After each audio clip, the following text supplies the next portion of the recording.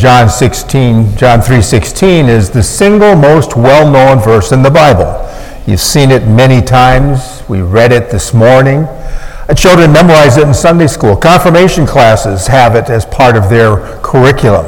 The Gideons traditionally have placed that verse in the front page of their Bibles, usually printed in at least a dozen different languages.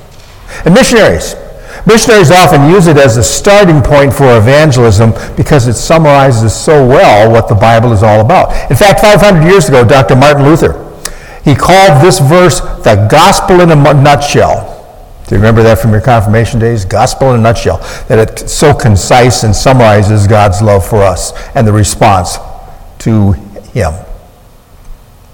Many others agree that in this one sentence, a good deal of what Christianity is all about receives a quick and concise and an accurate summary. That's a good thing. Well, just out of curiosity in preparation for today, I typed in the phrase John 3:16 into the Google Internet search engine. And you know what? There are a few references. In fact, I found at least 175,000 web pages. 175,000. And worldwide, these contain a direct reference to this verse. Some of those that I found, I kind of smiled at. One was guyshop.com. Now, I'm not advertising this website. But for the low price of $24.95, you can buy a necktie with the whole verse printed on it. And for $16.95, another store gives you a sign that looks just like a regular highway sign, but with John 3:16 printed on where you would expect to see Interstate 35 or something like that. You can also purchase John 3:16 flags and jewelry and t-shirts and coffee mugs. I know I've seen a number of you folks having various items along these lines as well. So it's pretty common. But maybe the one that kind of caught my attention the most was this one slide on a car, NASCAR. A racing team. The website is jcracingteam.com. Look at that thing. It's a white one, says on the top, Jesus cares, on the front bumper, running at God's speed.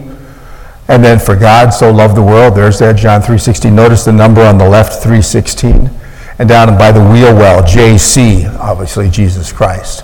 How's that for a witness? That just kind of brought a smile to my face. It's an actual NASCAR car that races and enters real races. I don't think it's ever won, but it's doing what it's supposed to do, and that is get the word out to the folks watching. So the entire point is, many folks are familiar with this verse. And yet, I'm guessing if I were to go around the room, you guys being exceptional, of course, but go around a normal room would be the context in which Jesus discusses this verse is with Nicodemus. That's nice. And because this verse is so delightful and lovely, we assume that the two are chit-chatting, in which the first time spoken must be equally delightful and bright and airy and lovely and all that goes with what we think of John 3:16. In a real way, however, the opposite may be closer to the truth. It wasn't quite that loving-carry kind of approach, it seems. You see, the first hint we get of this is that it comes when John tells us Nicodemus came to Jesus at night. At night. Now, this guy Nicodemus, he emerges from the shadows of the night and eventually all but disappears back into those shadows too. Why do you do that at night? Isn't it because you don't really want to be seen? Well, we really don't know very much about this guy. He's mentioned 5 times in the book of John, in the Gospel of John, but nowhere else. Well, we do know that he was a Pharisee. Now, the Pharisees, they were kind of a political religious group, the conservative branch of Judaism versus the Sadducees, which would be the liberal version and variety of Judaism. So he was part of this group, the Pharisees, and actually apparently a pretty powerful one at that, since he sat on the Jewish ruling council known as the Sanhedrin. So he was a big shot, a religious VIP with a list of credentials as long as your arm. Apparently he had advanced theological degrees, maybe honorary doctorates, so to speak. Half a column in the Jerusalem edition of Who's Who. And if you were a Jew living anywhere near Jerusalem in those days, you knew who Nick was. You'd recognize his face when he passed by you on the sidewalk. But of course, I think we all know fame cuts both ways, cuts two ways. And nice as it was to be recognized everywhere he went, this fame was not so nice when Nicodemus went someplace where he wanted to be anonymous. Sounds kind of ominous, doesn't it? But in the case of our text from John 3, it wasn't that he was going to some ill repute type of a place, no. The place to which Nicodemus wanted to go was the house where the new rabbi in town was staying. But an upstanding Pharisee, such as himself, generally avoided the company of the lesser religious figures. Well, this Jesus fellow was clearly a messianic wannabe who had recently nearly destroyed the whole Passover festival by literally whipping the temple into a frenzy. As he drove out the money changers, turned over tables, it made a mess of things. So he wasn't on the best of terms with the political and religious powers that be at that time. And Nicodemus knew that. So he's thinking, do I want to be associated with this guy? And yet there's something special about this Jesus guy. So he comes to him, but at night. For some reason, Nicodemus felt the need to see this man anyway. And so he waits until the public eye shuts for the night, until most windows in Jerusalem were dark. And then at night, he pays Jesus a visit. He likely got Jesus out of bed. They didn't watch the Late Show at night. And Jesus probably obliged, apparently because he did speak with him. He puts on a pot of tea or whatever it is that they did.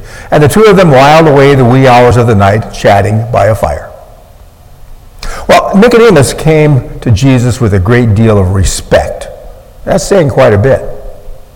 And yet Nicodemus wasn't quite ready to believe that Jesus is Messiah. Messiah, the fulfillment of the promise made to Adam and Eve in the garden and carried throughout thousands of years, that the Messiah would come and restore God's people to God himself. He wasn't quite ready to make that leap. But he was ready to admit that Jesus may be a great prophet. That's okay. And even if, as a prophet, Jesus' words were spoken, they would be considered God's words. That's how prophets were viewed. Well, as the Holy Spirit inspired John to record this conversation, we have the opportunity to learn what Nicodemus learned that night. And here it is. This is probably the main lesson that Nicodemus learned, and one that you and I repeat week in and week out. Nicodemus heard from Jesus that no one could get right with God because of who he is or what he or she has done. How many times they went to church, how much money they might give to charities. Now, Nicodemus learned that night that he and all of mankind are made acceptable to God for only one reason. Why? Because God chooses to do so. God chose you and me, my friends, to be part of his family, not vice versa. We say this week in and week out for those of us who come regularly or watch regularly. We kind of go, ho-hum, yeah, we know that. But you got to see that most of the world doesn't get that. They're trying to do things to either earn God's good favor or in some fashion get right with God. But that's not what Jesus was telling Nicodemus, and it's not what he's telling you and me. Well, as a topper to the evening those many years ago, Nicodemus was the first to hear God speak that marvelous promise to mankind that has blessed all of mankind throughout history. Here it is. For God so loved the world that he gave his only Son, that whoever believes in him will not perish, but have eternal life. Goes on, verse 17. For God did not send his Son into the world to condemn the world, but in order that the world might be saved through him. Isn't that great? There it is. The nutshell of the Christian faith, as Dr. Martin Luther said 500 years ago. Nicodemus learned that, and I hope that you have too over the years, that God loves, that he gave, and that he saves. Pretty simple, isn't it? And this incredible love of God, my friends, is not static or self-centered. And that's what our second lesson from Ephesians was all about. Paul saying, you got it, enjoy it, but use it. Because God's love reaches out and draws others in. It's one of the reasons we come together week in and week out. We need each other. We need to be fed ourselves, of course, but we need to reach out to those around us. And here, in this verse, God sets the pattern of what true love is, the basis for all loving relationships. When you love someone dearly, you're willing to give freely to the point of self-sacrifice. As evidence, we know God paid dearly with the life of his Son, the highest price he could pay. And Jesus accepted our punishment. He died a horrible death instead of us. He paid the price of our sins, death and separation from God. But that in turn made it possible for us to have a new life. Wonderful. Well, the last picture we have of Nicodemus is not in that room that night with Jesus, but now it's Good Friday. And we see him joining one more guy of the Jewish faith that was relatively well known, a guy named Joseph, and he was from Arimathea. So the two of them, on Good Friday afternoon, asked for Jesus' body once Jesus was declared dead by the Roman soldiers who were standing guard at the foot of the cross on which Jesus had been nailed. So these two guys, Nicodemus and Joseph, even though it's late on a Friday afternoon, they had to shut things down. The Jewish faith, their Sabbath started at 6 o'clock on Friday night. Now it's about 3 o'clock Friday afternoon is when he died. So in that time, Nicodemus and Joseph, they wanted to provide as much a respectable burial as they could. Why that's significant is realizing what he was risking. Nicodemus was making a bold move. He was continuing to grow even in difficult circumstances. And that's the second thing I want us to remember this morning. That we're not intended just to know, but the response of growth and action follows. Because Nicodemus had to make a choice. Is he going to come out of the closet, so to speak, and reveal himself as a believer of this Jesus guy? Knowing that it could cost him his respect and consideration within that Jewish community. But he was willing. He continued to grow even in difficult circumstances. Do you see any parallels to your life and mine? You see, God looks for steady growth in our faith walk as well. Not instant perfection, because we're not there, nor will we ever be there perfectly, but a growth process. And it may take a long time. We're still working on it, aren't we? I am. But it must take place. Kind of pull things together here with a illustration. It's a Korean film called The Way Home. Maybe some of you saw it. I've only seen clips of it. But I thought it was just such a marvelous illustration of God's love for us and how we respond and how that can get out of whack sometimes. Well, this movie, The Way Home, offers a wonderful parable of love in action. This little 7-year-old boy, his name is Sang-woo. Okay, looks like a typical little kid. He's taken by his mother to stay with Grandma. Now, Sang-woo's mom was a single gal, lost her job in Seoul in Korea, and asked her mom to watch her son while she seeks employment. Okay, that happens. Maybe some of you are in that situation yourself. Well, this is one of the daughter's few visits back to her home in the hills since she left it years before. Didn't do a whole lot of support for Mom as Mom aged. But she made the request of Mom anyway, and Grandma accepted. So this city boy comes to Grandma's house, and he's appalled by his grandmother's shack. No running water, no plumbing, no electricity. Wow! And when he learns that his grandmother is mute, that she can't talk, he calls her ugly names, a little brat. Grandma tries to make the boy feel welcome, but Sang-woo turns away her love. Ooh, starting to see some parallels to us. Little Sang-woo retreats into playing with his Game Boy and postcards of superheroes. And he whines about Grandma's food, eating the cans of Spam he had brought with him. And then he tells grandmother he wants chicken to eat. So the old woman sells some of the produce from the vegetable garden, which was her only source of income.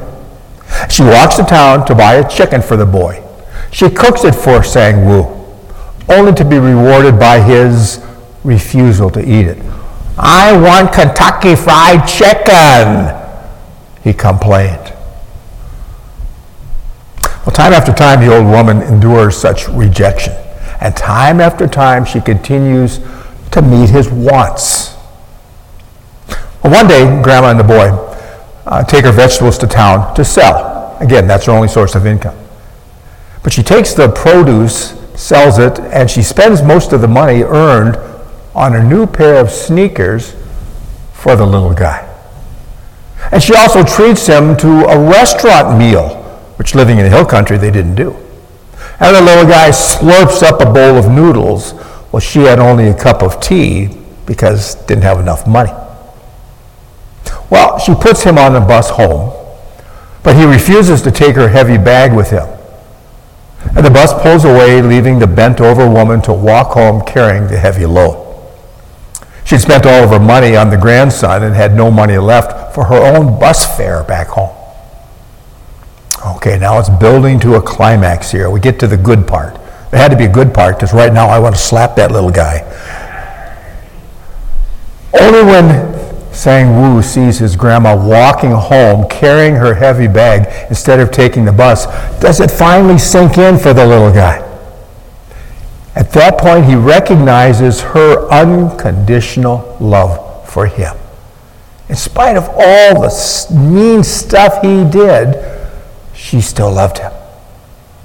And finally, as the movie comes to an end, and that's why I like it, it comes to a good end as far as I'm concerned, there's a transformation in the thoughtless brat. And he learns to offer loving acts similar to those that had been modeled for him by Grandma. Well, it's often said that children express the qualities and tendencies of their parents. I believe that. Kids end up mimicking what they see and what they hear in their parents most of the time, doing and saying. If you want to I tell couples in our pre-marriage stuff, if you want to know what your spouse might be like, look at mom and dad. And there's been more than one tear shed when I say that. But since we are Christians, as Christians, are children of God, what do you think that means? Perhaps we should be asking ourselves, how much am I like Daddy? How much of our heavenly Daddy do people see in us? Are we more like Sang-woo, the little guy who's selfish, only taking? Or are we more like Grandma on the giving end of it? What do people see in us when we leave here this morning or mornings like today? Clarence Jordan, there's all kinds of Bible paraphrases and translations. I know a number of you have a variety of them. Well, Clarence Jordan has one. He has a southern slang paraphrase of the Bible. Here's how he paraphrases this John 3:16. He says, "My little ones, let's not talk about love. Let's not sing about love. Let's put love into action and make it real." I thought that's a pretty good summary. He's right, isn't he, in his paraphrase of it? Making it real, putting it into action. That's what love is all about. Love is always a verb. It's not a noun. It's not a description. It's something that you do. Love acts. It does. And that's why in the John 3:16, for God so loved, what did he do? That he gave. There's the operative for you and me on our takeaway this morning. Our Heavenly Daddy loves us. And the question for you and me as we leave here this morning is, do people see that same love in us? Who's the real you? Amen.